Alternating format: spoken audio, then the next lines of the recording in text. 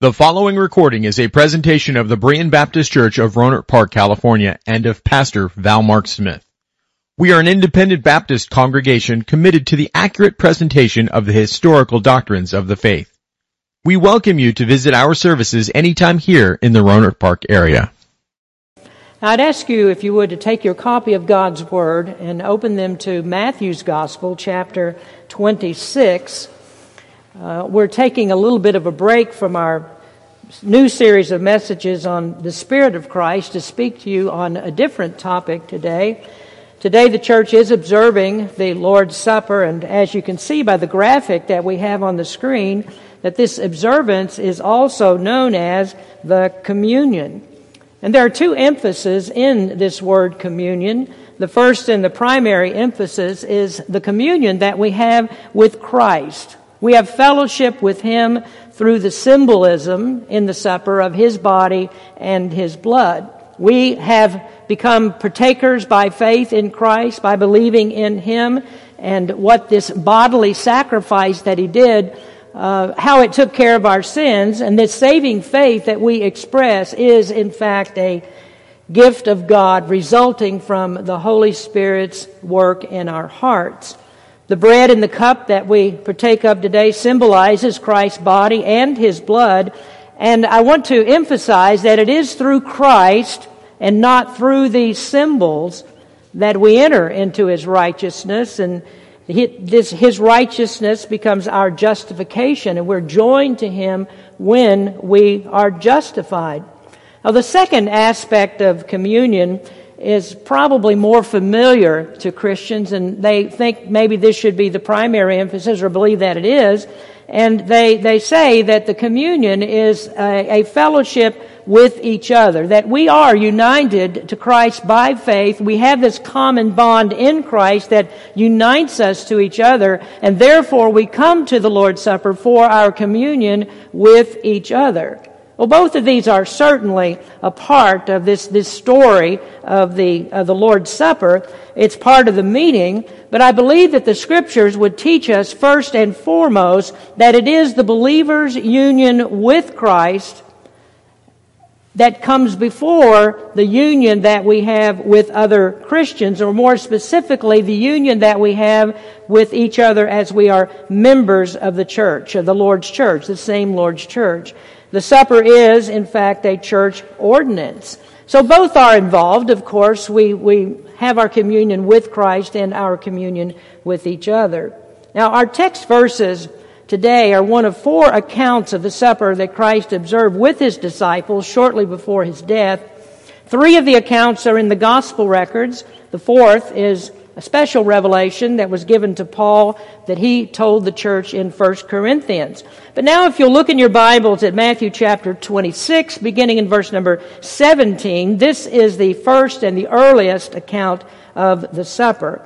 In verse number 17 it says, "Now the first day of the feast of unleavened bread, the disciples came to Jesus, saying unto Him, Where wilt thou that we prepare for thee to eat the Passover? And He said, Go into the city to such a man, and say unto him, The Master saith, My time is at hand, I will keep the Passover at thy house with my disciples. And the disciples did as Jesus had appointed them, and they made ready the Passover. Now when the even was come, He sat down with the 12. And as they did eat, He said, Verily I say unto you that one of you shall betray me. And they were exceeding sorrowful, and began every one of them to say unto Him, Lord, is it I? And He answered and said, He that dippeth his hand with me in the dish, the same shall betray me. The Son of Man goeth as it is written of Him, but woe unto that man by whom the Son of Man is betrayed. It had been good for that man if he had not been born. Then Judas, which betrayed Him, answered and said, Master, is it I? He said unto him, Thou hast said. And as they were eating, Jesus took bread and blessed it and brake it and gave it to the disciples and said, Take, eat, this is my body. And He took the cup and gave thanks and gave it to them, saying, Drink ye all of it, for this is my blood of the New Testament, which is shed for many for the remission of sins. But I say unto you, I will not drink henceforth of this fruit of the vine, until that day when I drink it new with you in my Father's kingdom. And when they had sung a hymn, they went out unto the Mount of Olives. Today's message is part 1 of 3, entitled The First Supper. Now, since it is part 1, you may wonder if on the following 2 Sunday mornings that I'll preach parts 2 and 3. And the answer to that question is no. This will be quite unusual because part number 2 will not come until October when we observe the supper again. And then the third part of it comes early next year in January. So we're kind of spreading this sermon out, and you'll need to keep it in your mind. I really don't think that this sermon will be that memorable to you. I hope it's a good sermon, but probably you won't remember it all. So we'll just come back in October and we'll do a little bit of review with what we've said today, and then we'll pick up the second part of the message. In this section of Matthew's Gospel, Jesus moves towards the event that is the pinnacle of his work in the redemption of man. Now, you've heard me speak many times about how the Bible is the revelation of man's redemption, going all the way back to the very beginning in the book of Genesis, where the promise of the Messiah is given there. And through the entire Old Testament, it's always this looking forward to the Messiah that is to come. And here we are in the New Testament, in the book of Matthew, and the way has been prepared. John the Baptist has appeared. He has announced the coming of the Messiah, and now Jesus has been through 3 years of his public ministry, and here he comes ready to go to the cross. And I repeat that this is the pinnacle of the redemption of man. The cross is that central event of salvation because it was at the cross that Christ met the demands of God's justice, of his holy law. The cross was the instrument of death in which our Lord took the punishment that we deserve, that all of us deserved. The cross is the pivotal point. And without it, we have neither a scriptural death of the Messiah, and neither do we have a resurrection of a crucified Savior. Now, Christ on the cross is a scene for which we must be eternally grateful. And it is the reason that I stand here before you today. Because Christ died on the cross, and because he arose from the grave, I can come here today and I can speak to you the gospel of Christ, the good news that he saves people from their sins. So we think of this, and it is extremely important for us to recognize that the cross was such a pivotal point that Jesus said his people need to memorialize it. Now, we often talk about the cross, and we sing about the cross, and preach about the cross, but we find in the supper that the Lord wants us to go beyond just the preaching of it. He wants us to have a visual representation of this rite that vividly pictures his suffering and his death. And this is what Jesus did on the night that he was betrayed. Before he went to the cross, he sat down with his disciples, and he gave them this beautiful emblem of his death that we now know as the Lord's Supper. And so before his death, he gave his disciples the sign. He gave them the picture of his death. And then he said that the church is to observe this sign as a lasting memorial of the work he did, that marvelous work that he did on the cross of Calvary. And in these verses that we've read today, he gave the sign that signaled the fulfillment of the Old Testament Passover. Now you'll notice that our message today is titled The First Supper. Now, most commonly, when we come to these scriptures, we speak of it as the Last Supper. Leonardo da Vinci's painting is of the Last Supper, not the First Supper.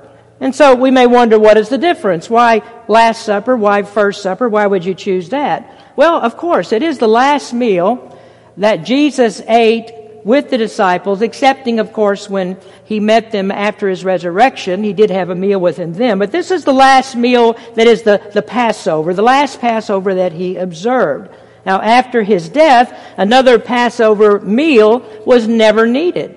But you'll find as you read the scriptures that his disciples did continue for a time to observe it. It continued to represent a memorial of Israel's past deliverance from Egypt. But the cross, though, the cross and the resurrection were the fulfillment of the Passover's meaning and its prediction. There is no need for a Passover today. We don't have the need to speak of the Christ who is to come because Christ came. Christ came and He died and He ascended back to heaven. But as I've just spoken, the Lord saw fit that we needed to memorialize what He accomplished. Now, no longer does a lamb need to be killed because the Lamb of God came and died. And so instead of the Last Supper, the supper on the night that Jesus was betrayed became the first Lord's Supper. I'm often amazed when I am preparing sermons how the Lord will work in the hearts of His people, how a sermon may be effective to some when I think that, when I look over the crowd, that no one's really listening. But then I find out as someone goes out the door, they will say something that I never knew would have effect on someone, that thing is what the Lord had prepared that person needed. And so they will thank me that I preached the sermon and told them something. I remember when the Kaczynskis left last month, that Lisa handed me a card, and the card was thanking me for all the teaching that they had received through the years. And she said that almost every Sunday morning they came to church, they found out something that they didn't know. And so she appreciated the teaching that she had been given. So I am aware every time that I approach the pulpit that it is a privilege to stand here and preach. This is a wonderful privilege to speak to God's people, but most of all, I understand this as well, that I have no ability to open the understanding of any person. That is not up to me. All that I can do is give you the Word of God, and then the Holy Spirit is the one who brings that to the mind and makes it effectual, makes the understanding come to the person and be good for the hearing of the listener. I realize as I prepare messages that the selection of topics is guided by the Holy Spirit. And I have to say that I really do believe this is true today, because I think that this supper that we observe today may be one of the most important in my time as a pastor. It may not feel very much different to you, I don't know, but it does to me. There's no doubt that we have the first aspect of communion. As believers in Jesus Christ, we are united to Him. We'll have that fellowship with Him as long as we live, and then after we depart this life, we'll fellowship with Him in the joys of heaven. But I think the thing that we're missing today, and what we don't have, is the full enjoyment of the second part. And that is that we miss the communion that we have with our dear friends who have left us. As of this date, many of them are still members of our church. For those of you that are not members and haven't been around very long, we had a large number of our people move away to different parts of the country. We no longer have that fellowship with them. We can say that we do have communion in the Spirit. I think that's true. But that is not the intention of the Lord's Supper as it concerns the church. It's not the communion that we have in the Spirit with people who are far away, but it's the communion that we have with those who are sitting in this room. Those of us who are believers in Jesus Christ, as we come together and care for one another, take care of one another, this is a responsibility that we have towards each other. And so we are a group that is unified in Jesus Christ. And so rather than go away today and say, well, it's just not as good as it used to be, we just don't have those folks that we love so dearly with us. No, I think what this ought to do is draw those of us who are left here closer together and draw us to the place that we want to be sure that we're not overlooking anyone in the work that we have to do, and that we are closer to each other and the Lord Jesus Christ. And so rather than lament what we don't have, let's rejoice in what we do have. We still have Christ. We still have the Lord's Supper. We still have each other. And so we can fulfill the Lord's Supper's meaning, going away, rejoicing in that bond, both with our Lord and with each other. So I think that this observance today is supremely important for us. There are 2 ordinances that are given to the church, and since there are only 2, the lack of any others points to its significance. You know, I used to think that no one would ever question how important that baptism is, But I've come to find that some Christians don't think that baptism has very much significance at all. I'm troubled that we should go so long from the last time that we took a believer into the waters of baptism and bring them into the fellowship of the church. Now, we rejoice when the baptistry over here is filled and you watch as we come down the steps and get into the water, and I plunge that believer in Jesus Christ underneath the waters, and I raise them again in the likeness of Christ's death and His resurrection. And each time that we have a baptism, the whole church breaks out in applause because we are pleased that another child of God has been received into the fellowship of the church. I don't know if they clapped over baptisms in the New Testament. I don't know if they did that, but I feel quite confident that whatever their custom was, they had a way of expressing their joy that another person was willing to be identified with Jesus Christ.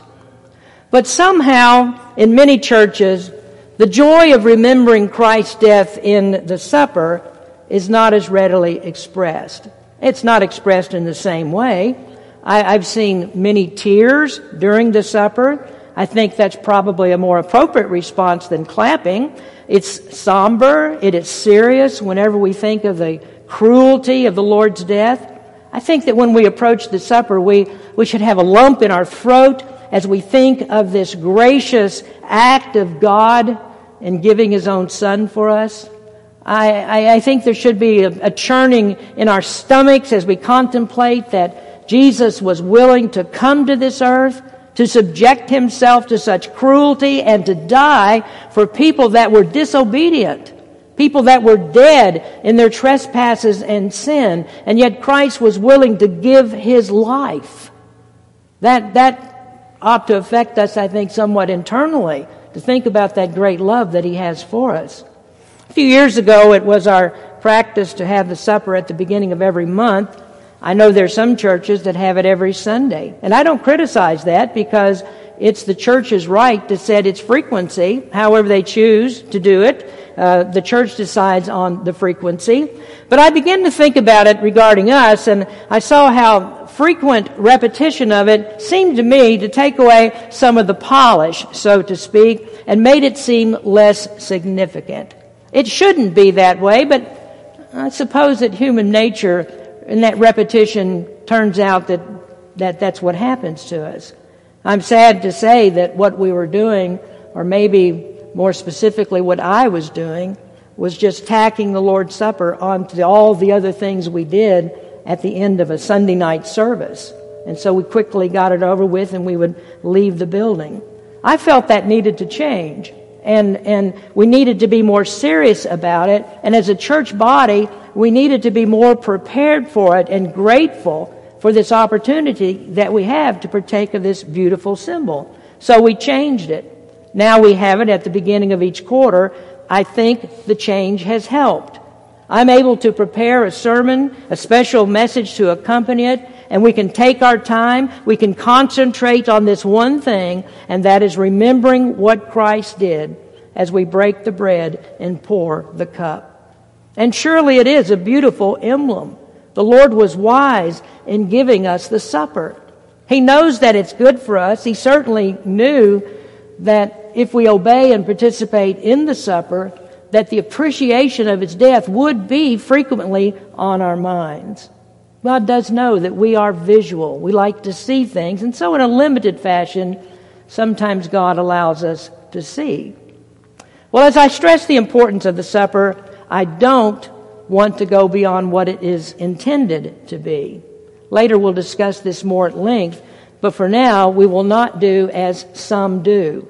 We do not make the Lord's Supper a requirement for salvation. I don't have the power to do that, and I can't find it in the Scriptures anywhere that says the Lord's Supper would save anybody. We don't call the Lord's Supper a sacrament.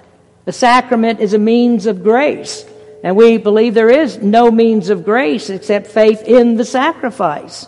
There is no grace in the supper itself. It's a picture of that which saves us. It is not the thing that saves us.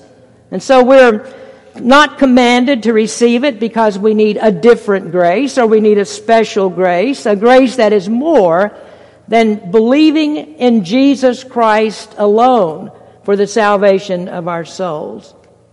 Well, as we go back to this text, we concentrate on verses 26 through 30. The earlier verses that we read were preparation for the supper. And then beginning in verse number 26, Jesus began to show the disciples a picture of his death. The scripture says, "And as they were eating." Let's stop there for just a moment. As they were eating. Why were they eating? Well, I think we should know the answer to this question. It wasn't the common meal that they had every day, not one that, we get together for supper because we're all so hungry, it's time for supper. No, it wasn't that. Verse number 18 tells us that it was the Passover. Jesus had the disciples prepare a place where they could observe the Jewish ceremony of Passover. Now, if you're someone who likes to study such things as this, you may look at some outside sources, and there you will find many, many different things that were observed during the Passover meal. Commentators and preachers will talk about various stages of the meal with all the little nuances of each.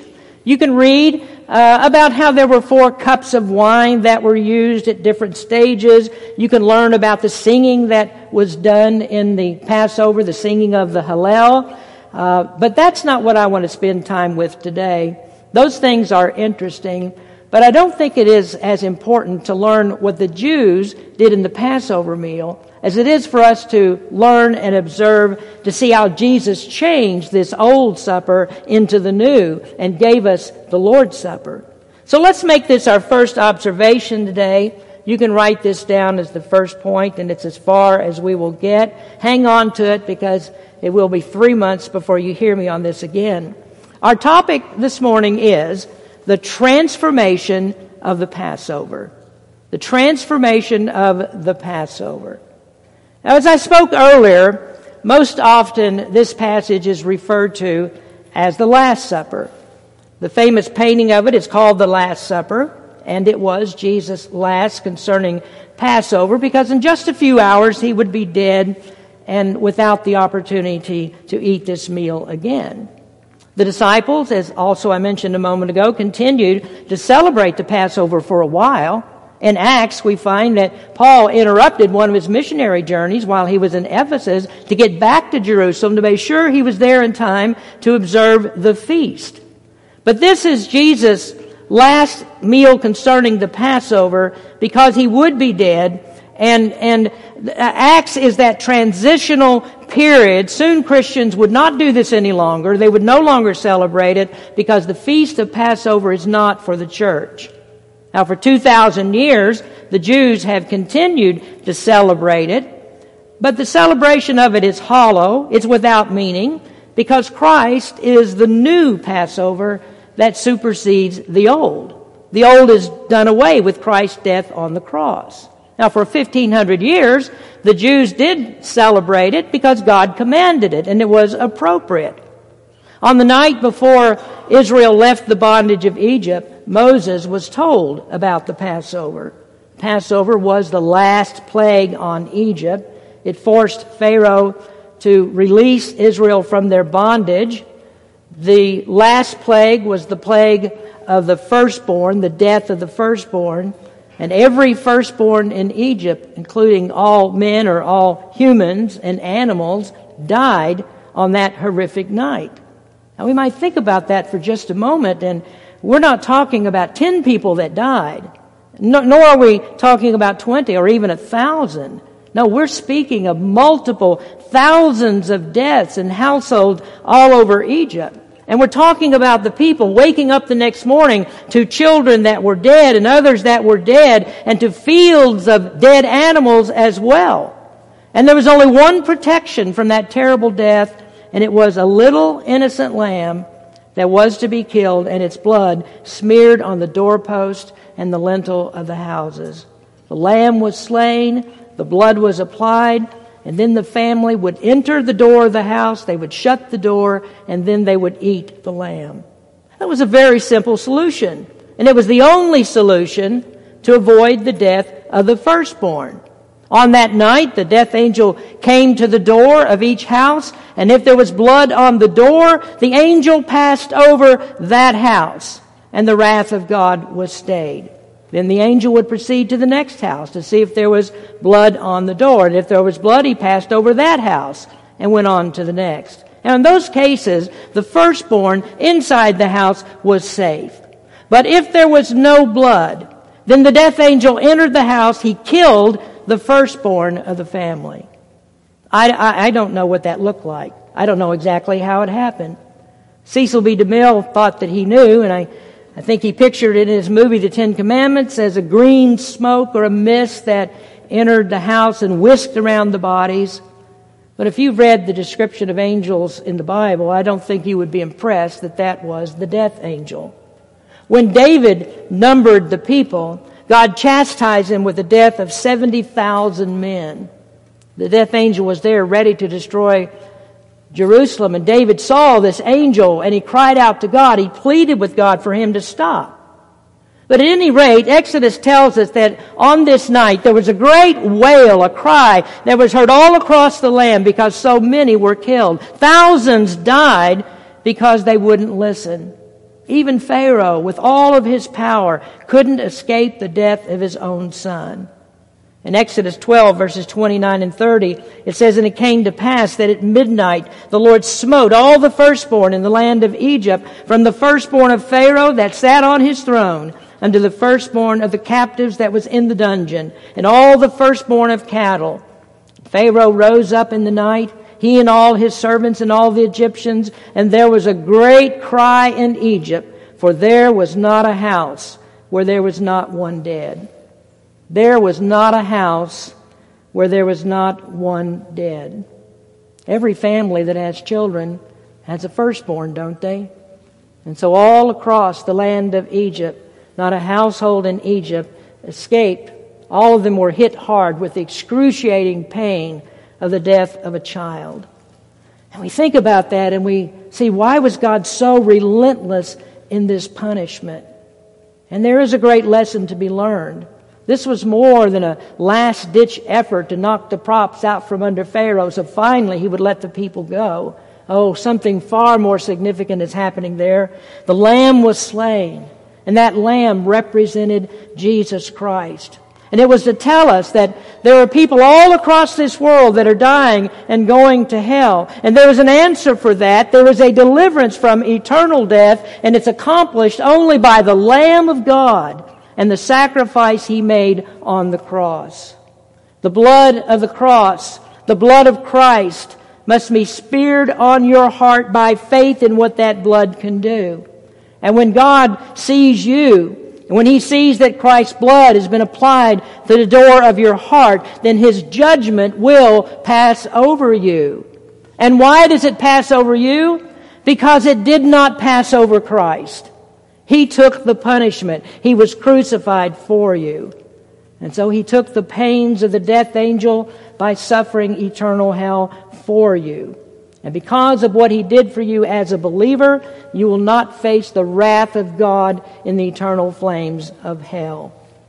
Now that's a picture that was repeated every year for 1,500 years, Passover. But now we come to the time when the picture is to become the reality. The death of all those lambs for all of those years could not take away one single sin.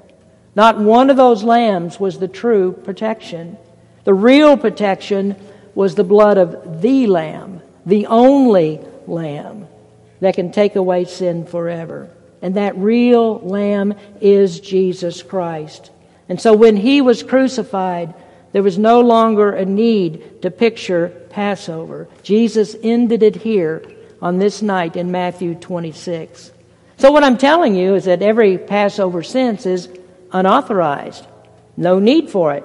And each Passover every year celebrated today diminishes the death of Christ on the cross. And interestingly, the Jewish Passover is bloodless. There is no lamb killed. There is no blood spread on the doors. And why is this? Well, the Jews don't believe that Jesus Christ is the Lamb, and that unbelief sounds the death knell in every Jewish home. It's their ruination. They celebrate Passover joyfully, not understanding that they are more like the Egyptians that died than they are Israel that lived. And thus we have no sympathy for the Jewish Passover.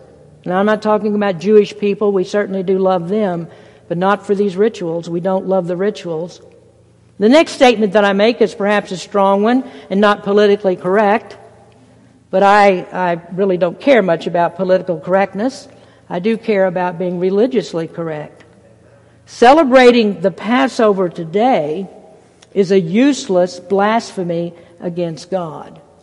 It's pretty strong stuff, and we can see why it is that the Jews were so aroused and so angry at the gospel of Jesus Christ. And they were, because it ruined about 99% of all of their Jewish practices, the religious practice.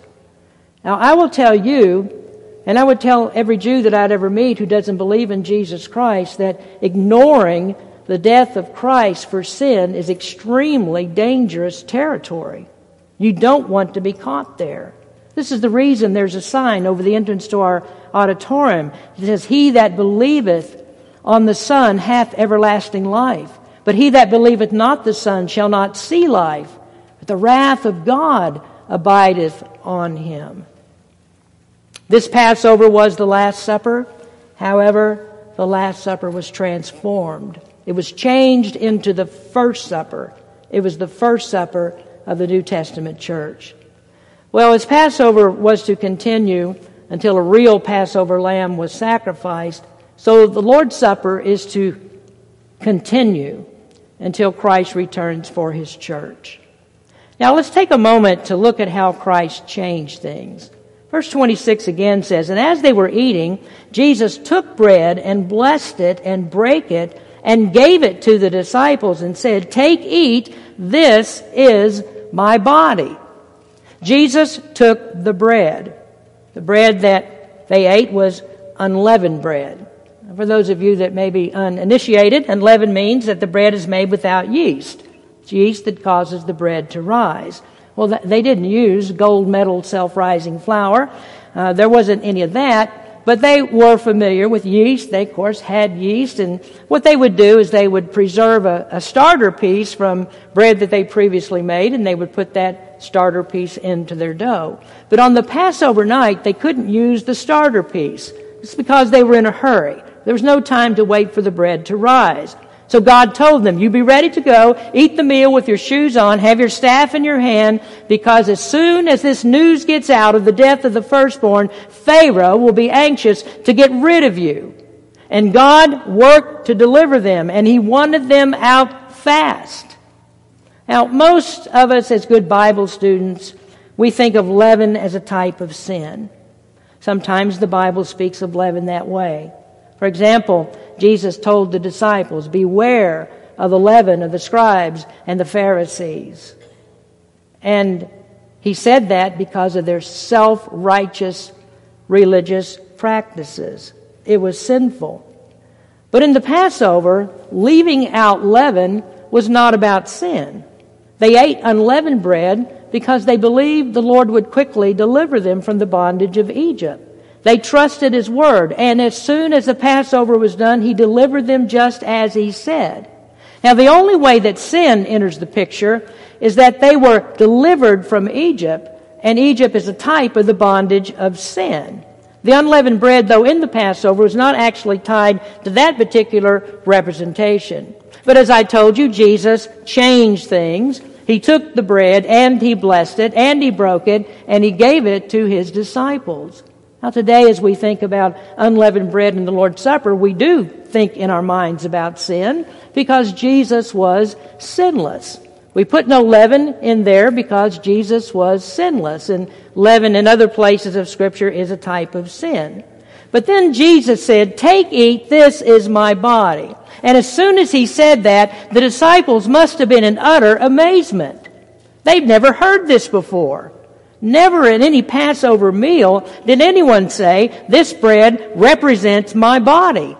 No one ever heard of such a thing. No one had heard of having a symbol of the lamb that they were eating. They had a lamb, so they didn't need a symbol. But no longer would they have a lamb. We don't have a lamb in the Lord's Supper. The real lamb has been killed. And so in the institution of the supper, a symbol is needed that represents that real lamb that was killed. And this is what the bread does. It represents the body of Jesus Christ. Well, what did the disciples think about this? What did they think the Passover symbolized? Let's start with that first. What are they thinking with the Passover meal? Well, take your Bible and go there to Exodus chapter 12. This is when the Passover was first given.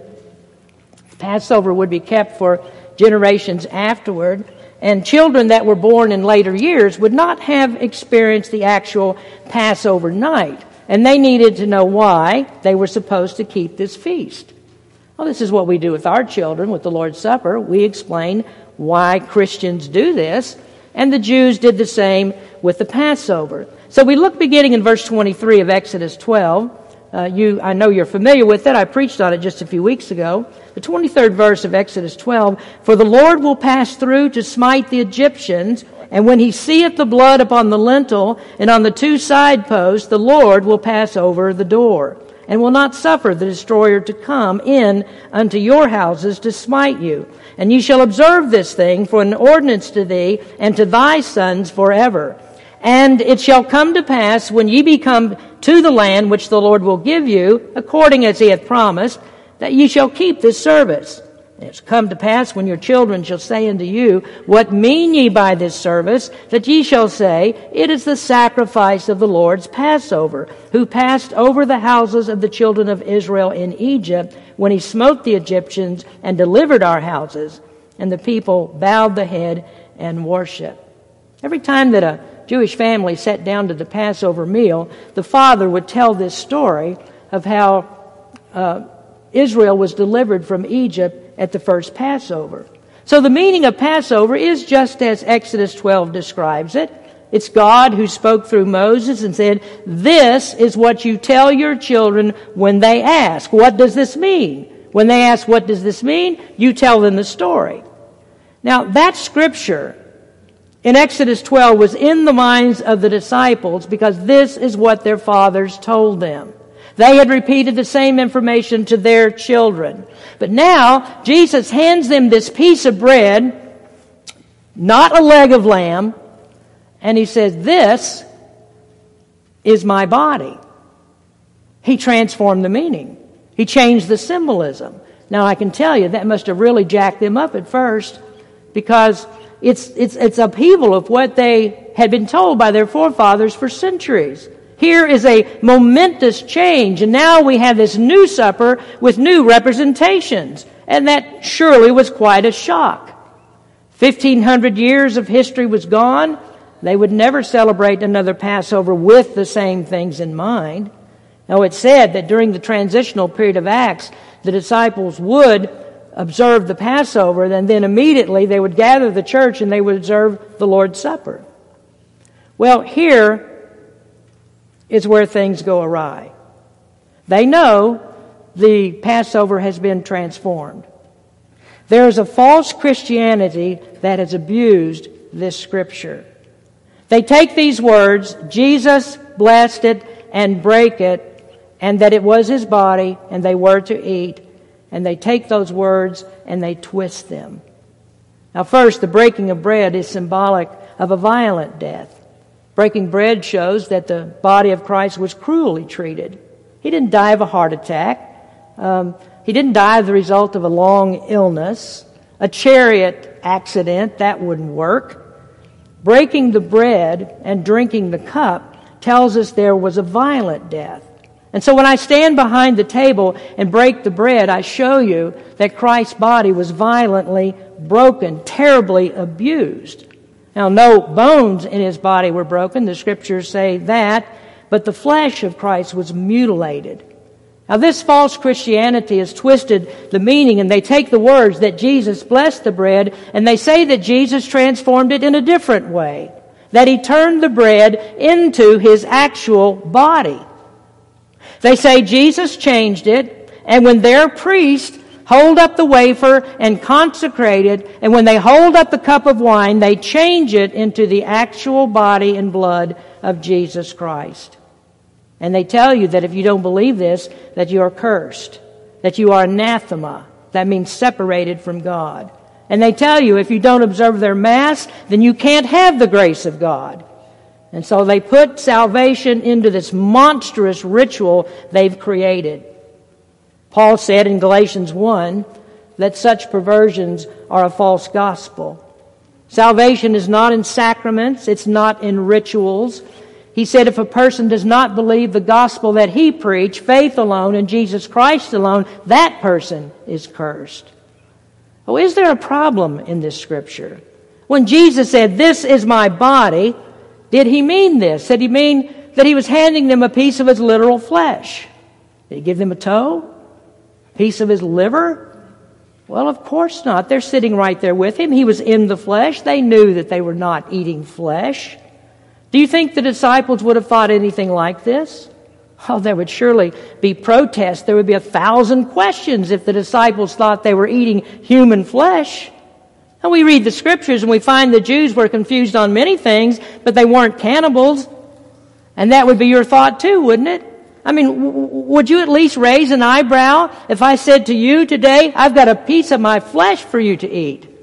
Well, sometimes people take a pound of my flesh, it seems like it, but you'd be really shocked if I said, "I'm going to give you a piece of my flesh to eat." Now, the disciples had a hard time with many things that Jesus said, so they would have been totally freaked out if that's what he meant. They expected and they believed nothing of that sort of nonsense. Well, the Roman Catholic says, though, well, the bread still looks like bread and tastes like bread, but it's really his flesh. And their defense only spreads another layer of confusion. How can it be real flesh and not look like real flesh or taste like real flesh? And here we find the disciples asking no questions at all. It is not in their makeup to accept anything without going around the table with every hand raised and asking Jesus all sorts of questions. So what is the solution to it? Only the most reasonable one. Jesus was speaking symbolically. You remember when Jesus said, "I am the door"? Do you recall anyone frisking him to find a doorknob? When Jesus said, "I am the manna, the true manna that came down from heaven," did anybody go up to him and lick him to see if he tasted like wafers made with wild honey? I don't think so. Oh, of course not. The Roman Catholic doctrine is a figment of the devil's imagination. It's preposterous. Jesus often used this kind of language. Let me just give you one more. When he spoke of his death and resurrection, we read it in Mark 15 a moment ago. When he spoke of his death, he told the Jews, "Destroy this body, and in 3 days I will build it again." Did he mean that his body was the huge temple and inside of him are all the vessels of service and sacrifice? Was he the building that the Jews worshipped? No. The Jews didn't understand what he was talking about. They didn't understand that he was talking about his body. And the trouble is they missed the symbolism. And Roman Catholicism misses the symbolism. They make something real that was never intended to be real and to be saved by things that can never save. Well, I think there's another interesting point to make. On this night 2,000 years ago, when Jesus gave the supper, he said, "Keep doing this until I come again." In 1 Corinthians, Paul had this information. He gave it to the Corinthian church, and the church did as the Lord commanded. They celebrated the Lord's Supper, and all the churches did the same. And the point I want to make is that Catholicism did not develop their doctrine of transubstantiation, which means changing bread and wine into blood. That wasn't developed until the 13th century. At the Fourth Lateran Council of 1215, it was declared to be official doctrine. And this would mean that for 1,000 years or more that nobody ever thought or knew that they were eating the flesh of Christ and drinking his blood. They couldn't have, because no priest ever consecrated it as such. If transubstantiation is true, then neither Paul nor any of the churches took the Lord's Supper until the Roman Catholic Church corrected everyone in 1215. And folks, that's nothing but fabrication. It's a lie. It's a blasphemous lie against Christ. Now, I can't live with that, and I can't be nice about that. We must tell the truth about it. If you are to be saved, you must believe in the Christ of the Bible, not a Christ that's been invented by popes and bishops of somebody's church. Well, let me make another point that I hope you'll find interesting, and we'll bring this thing to a close today. Those of you that have been with us for a while, you might remember that I spoke of this about 10 years ago. In the 19th century, there was a Canadian Roman Catholic priest named Charles Chiniquy. Now, like Martin Luther, he became very concerned about the practices of Roman Catholicism, and he began to question what they did and how could he possibly support their hypocrisy and sin that had become rampant in that church. He was later converted to Christ, and he wrote a book entitled 50 Years in the Church of Rome. You can read that book if you like. It's available for free on the internet, and I think you'll find it quite interesting. But Father Chiniquy, as he was known, began to wonder about this doctrine we were just discussing, transubstantiation. Now, he ministered at a time when conditions were not as sanitary as they are now, and one day he noticed after he had consecrated the bread, or the host as they call it, after he had consecrated and turned it into the flesh of Christ, that there was a little mouse that climbed upon the table and began to eat the bread. And so Father Chiniquy wondered about this. Did the mouse just eat the body of Christ? Now, you might think, well, that sounds awfully silly, but it was actually truly a doctrinal concern that they faced.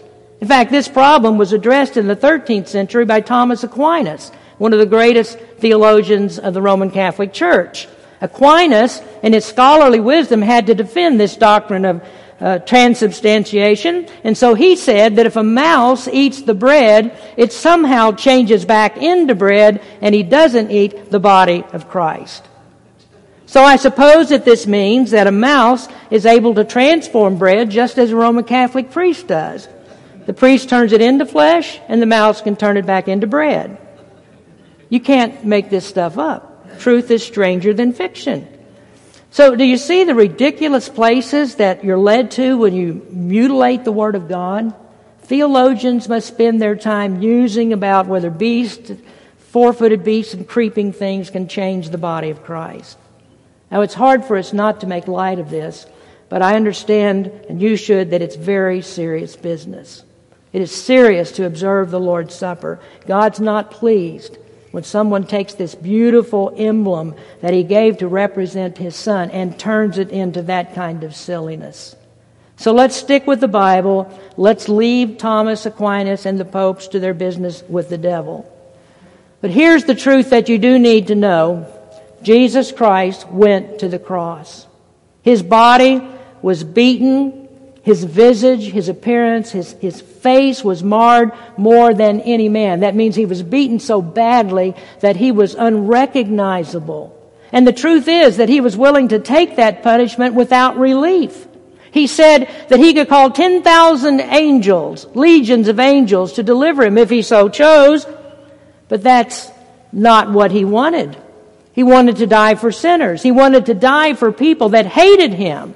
And he accepted that cruel death to die for people that cared nothing for him. And he wanted to redeem a people to himself and return us to the fellowship that we can have with God. And so he went to the cross in an act of mercy and grace that was like no other. This is the truth that you need to know. He was willing to do it for every person who would believe in him. He accepted the pain, the suffering, the humiliation of the cross for wicked, hell-deserving sinners. And I'm happy to tell you this morning, friend, that you can be saved by believing in His sacrifice. You don't need to keep a sacrament. You only need to come to Jesus Christ in repentance and faith. In this we rejoice. It is solemn. It is reverent. We may shed tears, not the kind of tears that we have for our friends leaving. No, these are tears for the matchless, marvelous grace of our loving Lord. The supper was transformed. The Passover was transformed. And the Christ of the supper has the power to transform you. Blessed be God for the gift of Jesus Christ. I'd like for us to bow our heads for prayer. Our men will come for the administration of the supper. Our musicians will prepare for the singing of the communion hymn. Let's pray. Heavenly Father, we come before you now, thanking you for things that we've read in the Scriptures today, understanding who Jesus is, what he did, his death on the cross as a sacrifice for our sins. And now we come to this time of the supper where we memorialize what you did. And we come with our hearts heavy, just burdened down with the grief that the Savior had in doing this for us, but then with the joy of having that burden lifted once we put our faith in Jesus Christ. I just ask, Lord, that you would bless your people today as we observe, and may we have you, your death on the cross, and the fact that you are coming again right before our eyes at every moment. In Jesus' name we pray. Amen. Thank you for listening to this presentation of the Berean Baptist Church of Rohnert Park, California. If you would like further information about our church, please feel free to call us at area code 707-584-7275 or write to us at Berean Baptist Church, 6298 Country Club Drive, Rohnert Park, California, 94928. Additionally, you may visit us online at www.bbaptist.org.